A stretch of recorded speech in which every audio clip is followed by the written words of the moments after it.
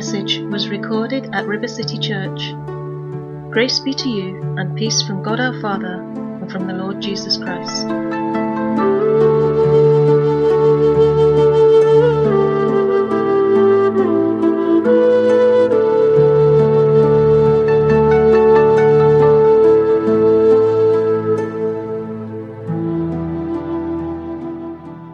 Excited about this message, speaking it for the next 2 hours or so. Praise the Lord. So we do have a PowerPoint this morning. I'll get you to put up the first slide there, Peter. You know, PowerPoints, I've sort of mixed feelings about PowerPoints, you know, because it tends to mean that you have to follow the trail you've laid out. So you can't really go down a rabbit trail. I got to sort of stick to what I had prepared to say, which isn't a bad thing if what you've prepared to say is okay. So I want to read this morning, and if you have your Bibles too, you can turn to Romans 9. We're going to read the last few verses of Romans 9 and the first few verses of Romans 10, realizing that in those days there was no such thing as a chapter break. I've got it up on the screen as well for those of you who've got very good eyesight. All right? So this is Romans 9. We're going to read from verse 30, and this is a passage really all about righteousness. Romans 9 from verse 30 says, "What shall we say then? That Gentiles who did not pursue righteousness have attained to righteousness, even the righteousness of faith. But Israel, pursuing the law of righteousness, has not attained to the law of righteousness." Why? "Because they did not seek it by faith, but as it were by the works of the law. For they stumbled at that stumbling stone. As it is written, Behold, I lay in Zion a stumbling stone and a rock of offense, and whoever believes in him will not be put to shame. Brethren, my heart's desire and prayer to God for Israel is that they may be saved. For I bear them witness that they have a zeal for God, but not according to knowledge. For they, being ignorant of God's righteousness and seeking to establish their own righteousness, have not submitted to the righteousness of God. For Christ is the end of the law for righteousness to everyone who believes. For Moses writes about the righteousness which is of the law. The man who does these things shall live by them. But the righteousness of faith speaks in this way. Do not say in your heart, who will ascend into heaven? That is to bring Christ down from above. Or who will descend into the abyss? That is to bring Christ up from the dead. But what does it say? The word is near you, in your mouth and in your heart. That is the word of faith which we preach, that if you confess with your mouth the Lord Jesus and believe in your heart that God has raised him from the dead, you will be saved. For with the heart one believes unto righteousness, and with the mouth confession is made unto salvation. Praise God. Look at those first verse again, the first two verses, Romans 9. It talks about the Gentiles who did not pursue righteousness and yet received righteousness. And then it speaks about the Jews who did pursue righteousness and didn't receive righteousness. So it seems that this word pursue is quite important. What does that word mean? Well, the Greek word pursue is dioko. It means to run after, to press after, but actually Strong's definition says that this word means to press after so hard it can be used and expressed as to persecute. To persecute. Now I found that very interesting when I read it, because throughout history, when people get it into their heads that righteousness with God is something to be pursued, a state that can be pressed after with all the strength of our flesh, they inevitably end up persecuting somebody else who they see isn't pursuing righteousness in the way that they think righteousness should be pursued. The Pharisees persecuted Jesus. They persecuted him. They pursued him. They pressed him. Why? Because they didn't think he was pursuing righteousness the way they were pursuing righteousness. They were right. He didn't have to. He knew who he was. Praise God. Even today among believers, it's quite common to see some believers who have lost the revelation that they're in right standing with God entirely by grace through faith in Christ begin to persecute with their words other believers who they feel are not as holy as they are. Now, there's a longer explanation for that in the little book there under the title Understanding the Law. But basically, if you believe yourself to be holier than the Christians down the road, then you have gone back to trying to attain or pursue righteousness by works. You've gone back under the law. That's actually what that tenet, one of the tenets of the Apostolic Church, talks about, the possibility of falling from grace. And the teachers will tell you that's got absolutely nothing to do with sin. When you sin, you do not fall from grace. You fall into grace. Praise God. What it means is, falling from grace is falling from that place where now you're insisting that, in fact, in your eyes, the life of Christ in you is not your righteousness, but your life for Christ is going to be your righteousness. What you do for him and what you don't do, that's going to be your righteousness. That's falling from grace. In the story of the prodigal son, you remember the elder brother was very, very angry because he had sought to pursue right standing with his father. And that's what righteousness means, right standing with God, to be right with God. And he had sought to pursue it and then was extremely angry that the father appeared to give right standing, the ring, the cloak, the shoes, to the brother who did nothing to attain it. The one who did not pursue it received it, and the one who persecuted his brother, who pursued it, did not receive it. That's very important. The gospel then, that righteousness is the free gift of God, has always been an offense to the religious mind. Certainly been an offense to my mind for many years. And it is sad to see how much, as it were, and how easily we are as believers offended. I have been offended many times by people, and the Lord has showed me, in fact, what's at the root of that. We used to run a course here in the church called The Bait of Satan.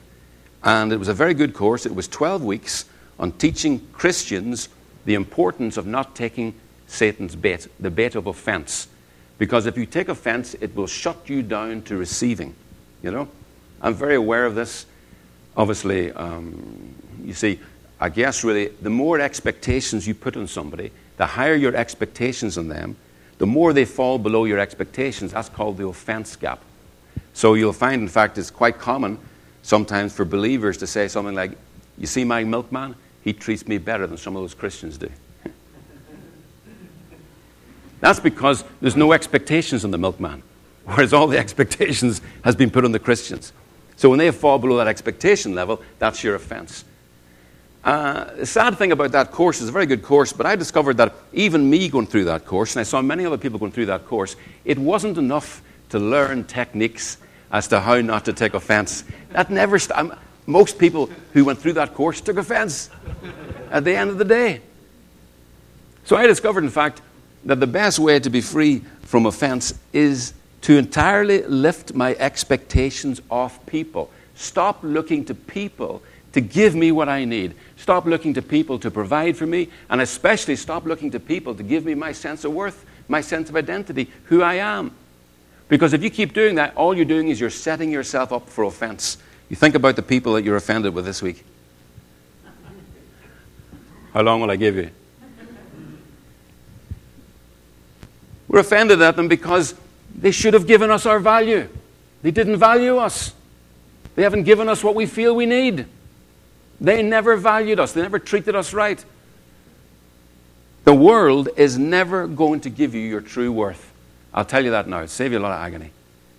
Nobody in this world, really in the flesh, is going to give you your true worth. Even if you become the most famous or the richest person in the world, because no one in this world can give you a name higher than God has given you through Christ. A child of God, a son of God. Nobody can give you a name higher. That's why, in fact, if you became a billionaire, praise the Lord. If you became a billionaire, you would have no peace from the Holy Spirit if you took that as your identity. No peace. Because God could not be happy at you settling for such a low position as a billionaire when He lifted you to be a son of God. That's a revelation. That's a revelation. When you get a revelation, you see, that sets you free from trying to strive to take things to yourself to be somebody. You don't need money to be somebody. If you're a believer, you are in Christ Jesus, absolutely of infinite value to God. That's what the cross shows us. Praise God. That sets us free. The more we see the cross, the more we get that perspective, we're absolutely set free. So the work of the Holy Spirit is to reveal the Father.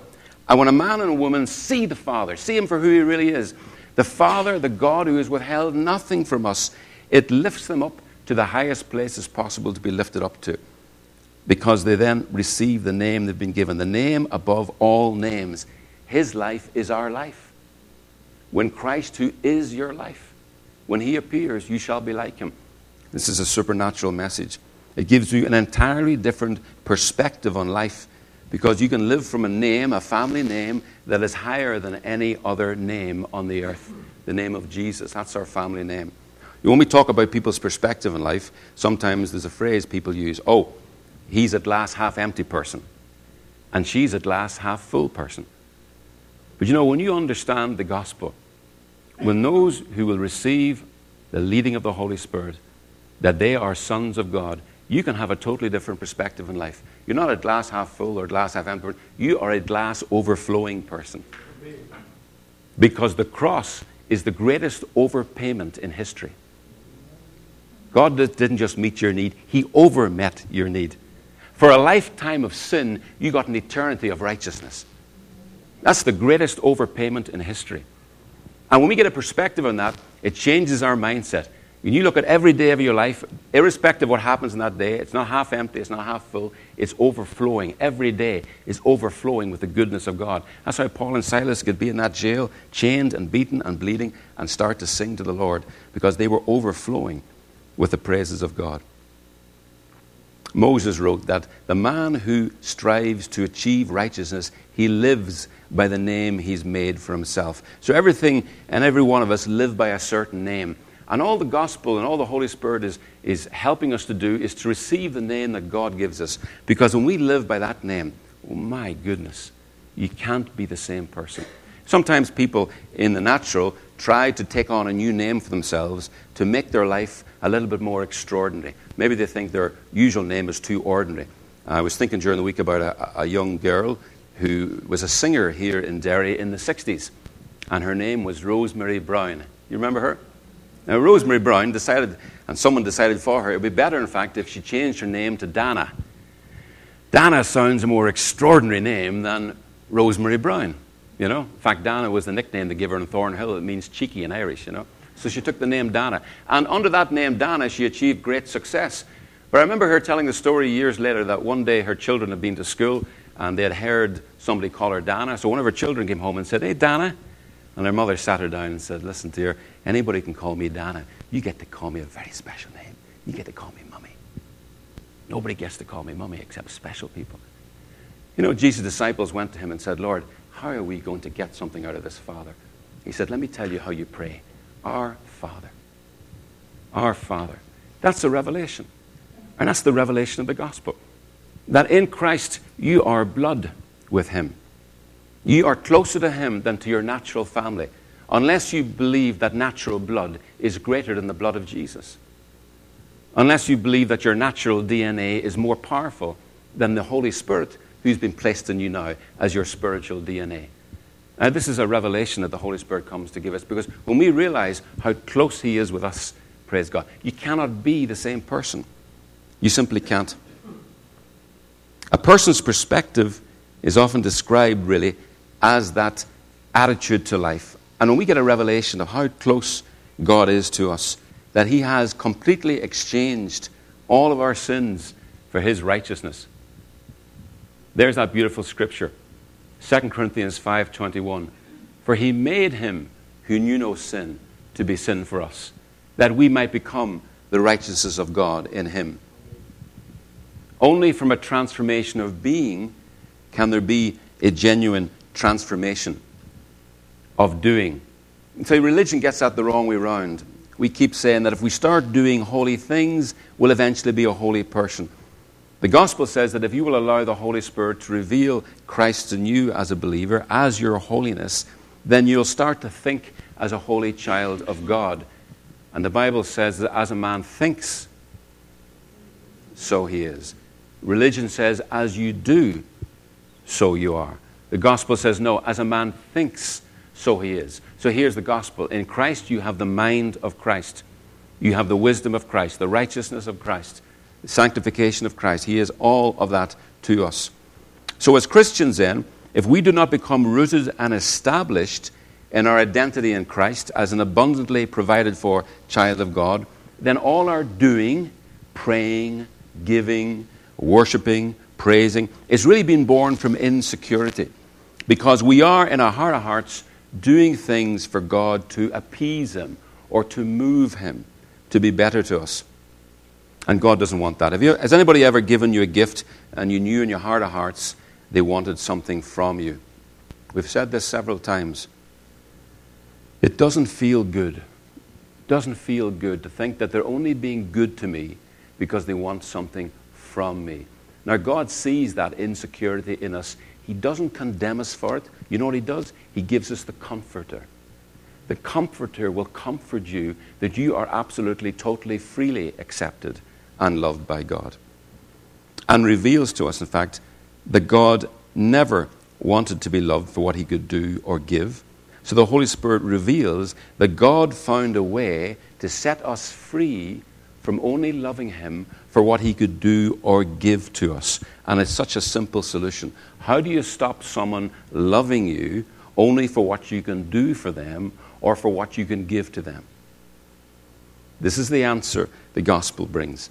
Show them that you have already done everything that needs to be done and that you have already given everything that needs to be given. That's what Calvary is for. To show us that in Christ God give us everything that needs to be given. He withheld nothing from us. For if He did not even withhold His own Son, but delivered Him up for us all, how shall He not with Him freely give us all things? Romans 8:32. So this is what Calvary shows us. It shows us that at Calvary, God did for man everything that needed to be done and give to man everything that needed to be given to allow man to love God as he is loved by God. Freely. Freely. Righteousness is given freely, but can only be received freely. And that's why Paul said that the Jews who pursued righteousness could not receive it because they refused to receive it as a gift. Religion, self-effort will hinder you from receiving what God has freely given. And that's what the book of Galatians is about, okay? So this morning when we read that passage, there are two types of righteousness there. The first is called righteousness which is of the law. You'll see that in verse 5. This we could call self-righteousness. This is man-made righteousness. This is the idea of holiness, that holiness is about what you do or don't do.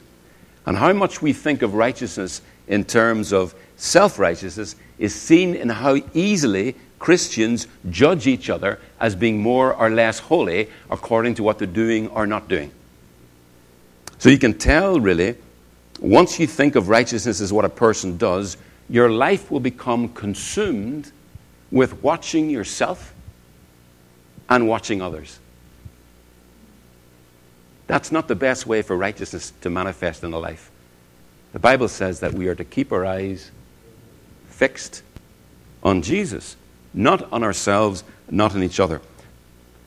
And you can tell how much a Christian group or believers have a law, righteousness mindset by listening to how much time they talk about what other people, especially other Christians, are doing or not doing, as opposed to talking about what God has done. Second type of righteousness, this is called the righteousness of faith. You'll see this in verse 6. This is God-gifted righteousness or right standing with the Father. It's freely given. It's entirely by God's grace, and it's received through faith in Jesus as our righteousness, totally given to us. And the work of the Holy Spirit is to reveal to us that God's righteousness, which is His very character, His very spirit, His very love, is freely given to us in Christ.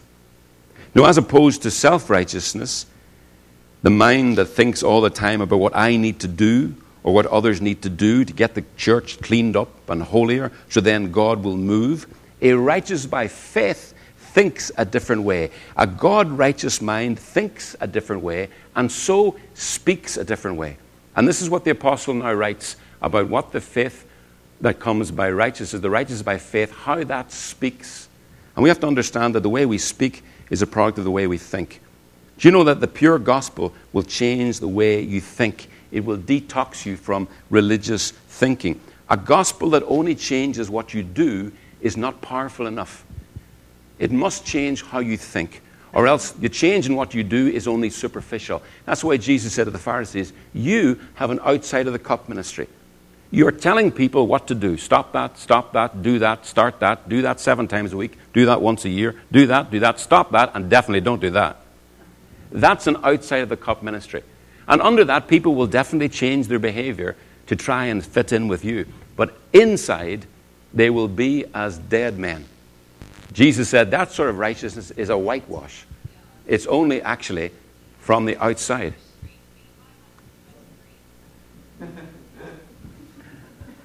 Supernatural Direction by Satnav.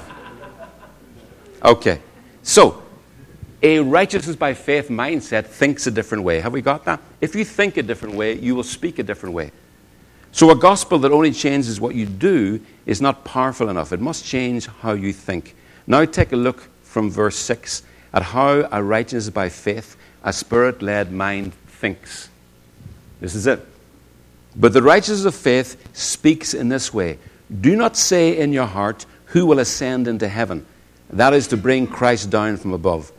Or who will descend into the abyss? That is to bring Christ up from the dead. Let me rephrase that for you. A mind that has been persuaded that righteousness is a gift does not believe that God needs to be moved. Did you see that? Yes. He doesn't need to be exhorted to come down from heaven. He doesn't need to be exhorted to rise up from the dead. Praise God. That's what the revelation of the Holy Spirit brings us. Why not? If a mind that has been persuaded that righteousness is a gift does not believe that God needs to be moved, what does it believe? Answer in the next verse. What does it say? But what does it say? The word is near you, in your mouth and in your heart. Who is the word? Who? Jesus. Where's Jesus?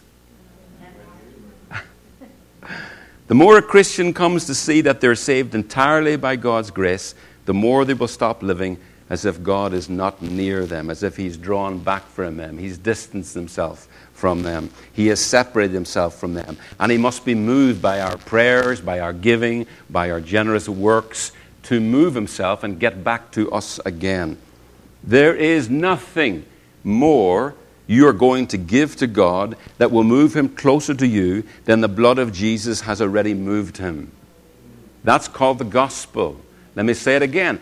It sets you free. There is nothing more you're going to give to God that will move Him closer than the blood of Jesus has already moved Him. Now, without that revelation, Christians remain as vulnerable today as the Galatians were to any teaching that promises you that you can move God or move His power to get the result you want if only you will do more, pray more, give more, work more, worship more, press more, persecute more.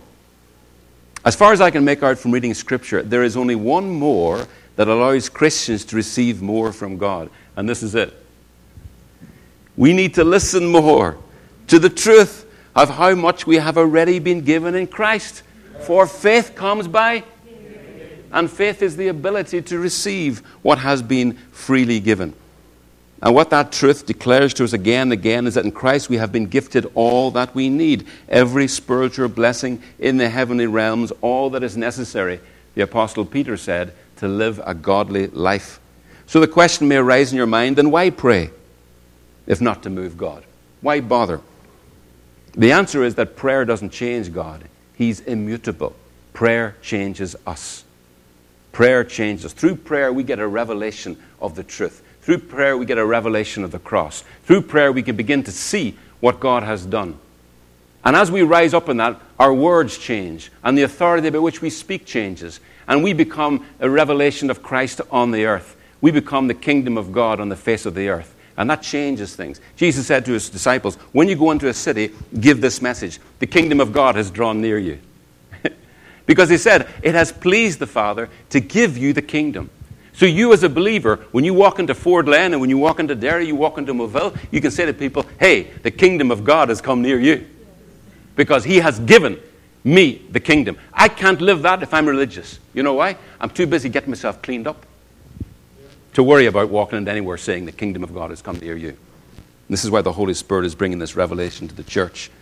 We need to learn to live in Christ, to live by the Spirit, by the truth that heaven sees, and that a believer has been persuaded, who has been persuaded that righteousness is a gift. He sees what heaven sees. He sees that God does not need to be moved, because he sees that God already moved.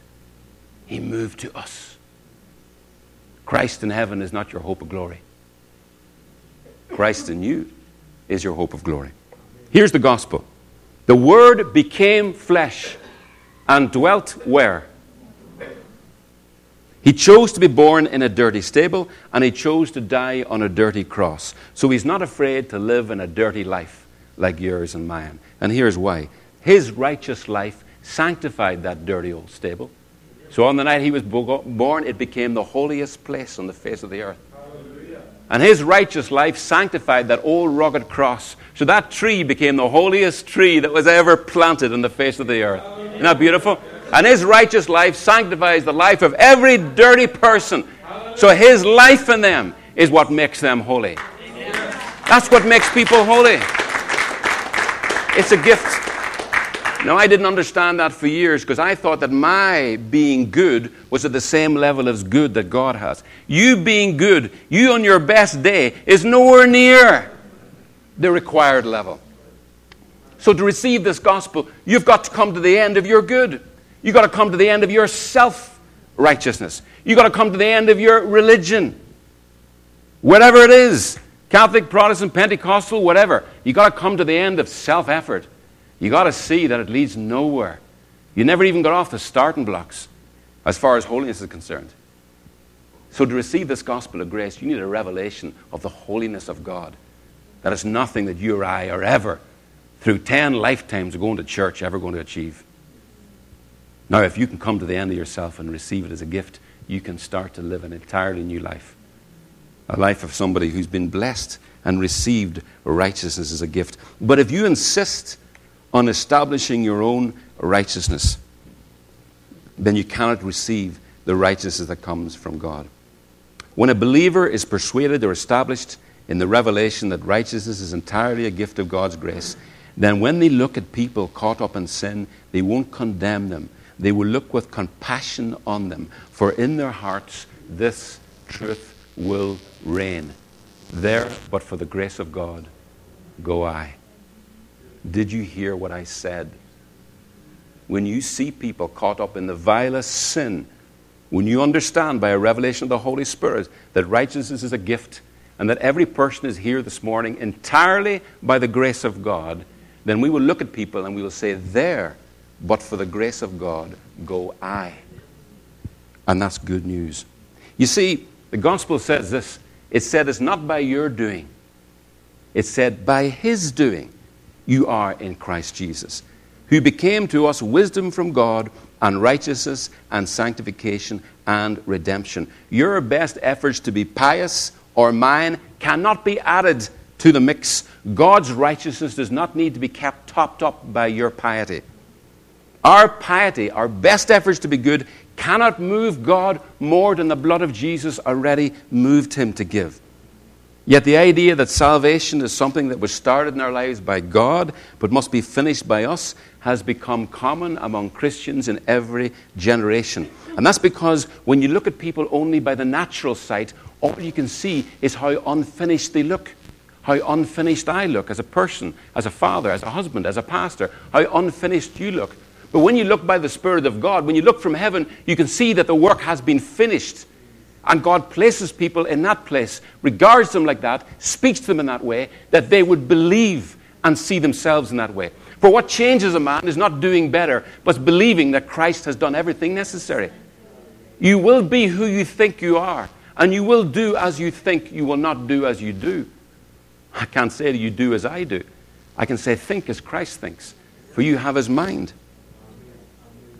If we never begin to see by the Spirit of God how finished, how righteous God sees us, if we will only ever continue to see and judge ourselves in the flesh, then it seems to us that the obvious thing we should do is roll up our sleeves and try harder to be holier.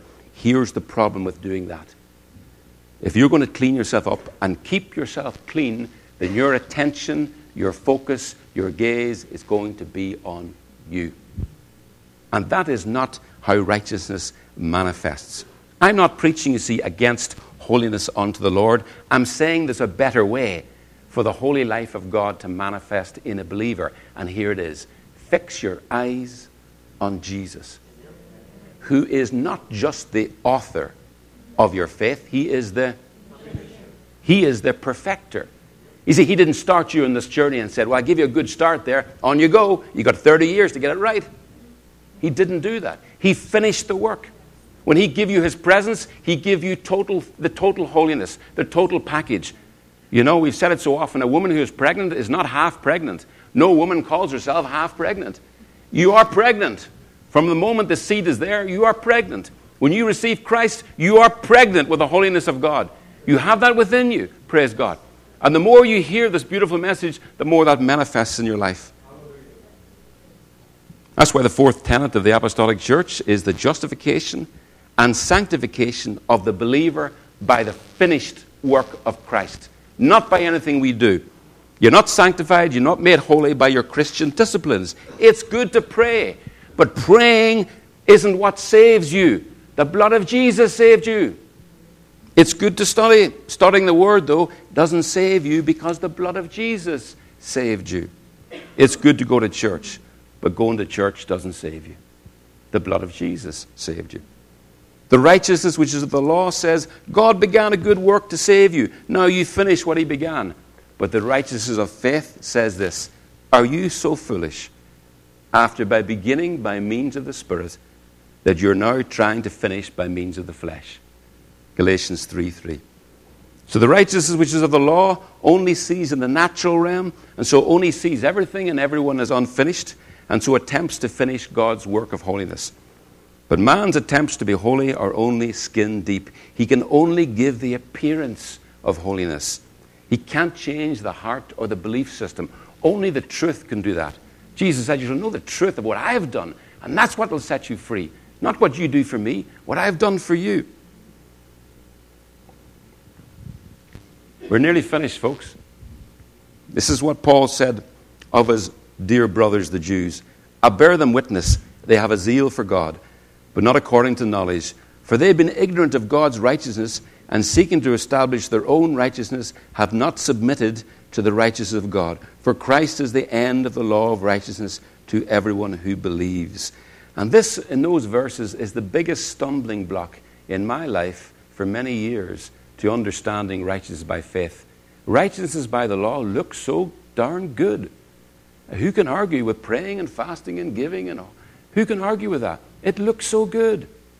And as long as I'll only ever look in the natural, I won't know what true holiness is. It's not what you do. It's who's in your life. It's the presence of God in your life.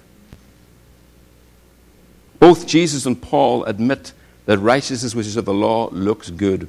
That's exactly what makes it so deceptive. The fact that men are prepared to make great sacrifices to move God or attempt to please God has always looked good.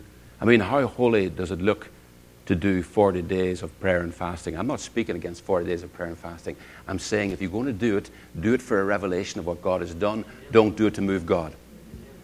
Because I tell you, if you're a man here today, that may sound painful, 40 days of prayer and fasting. Can I ask you, if I give you a choice between doing that and being circumcised, which would you choose? Which is the bigger sacrifice? You know what Paul said to the Galatians who are considered being circumcised Christians? He said, you're foolish. You're deceived. You're bewitched. You're totally bewitched to think that a sacrifice you're going to make is going to move God. There is nothing more you're going to give to God that will move him closer to you than the blood of Jesus has already moved him. Now, I want to finish by showing you a picture.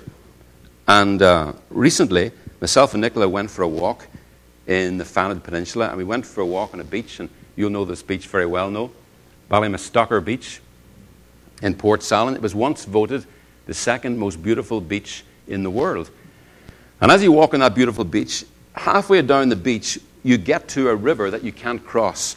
There's a stream there that cannot be crossed. But somebody a few years ago was good enough actually to build a bridge and put a bridge in place.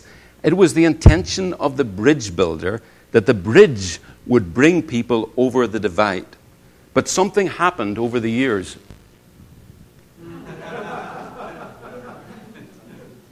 Can you see what happened? And for people listening on podcast, I better describe that. The bridge now does not bring you the whole way. It only brings you halfway over. And guess what you got to do yourself to get the rest of the way? Folks, you're looking at how the gospel is preached in most churches in this country today. Yes. That's what you're looking at. You're looking at stepping stones. Because the righteousness of God has not been enough to make you holy. Now you have got to change. Now you've got to watch your step. You've got to walk carefully.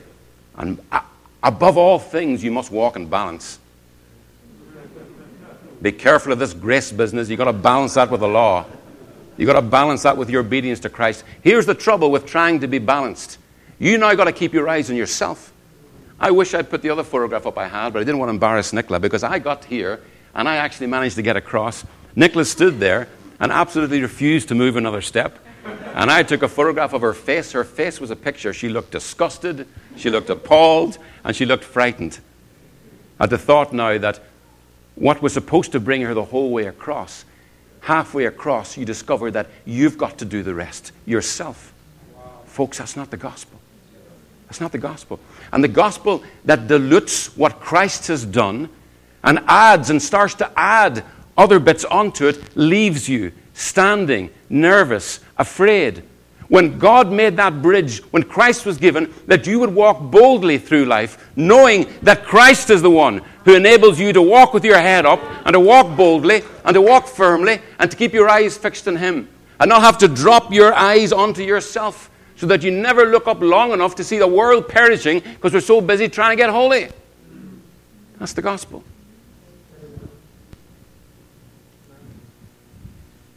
At Calvary, God did everything.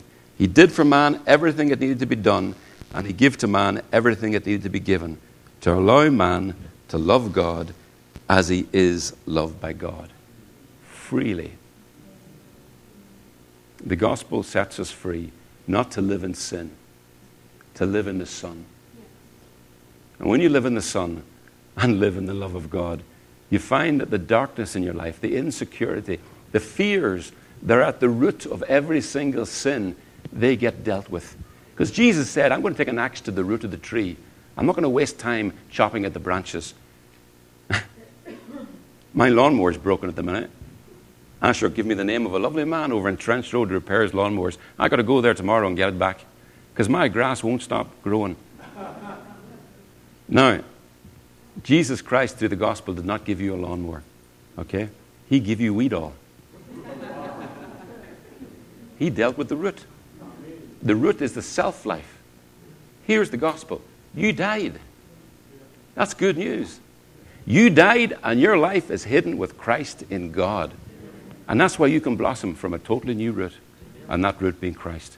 Let's pray.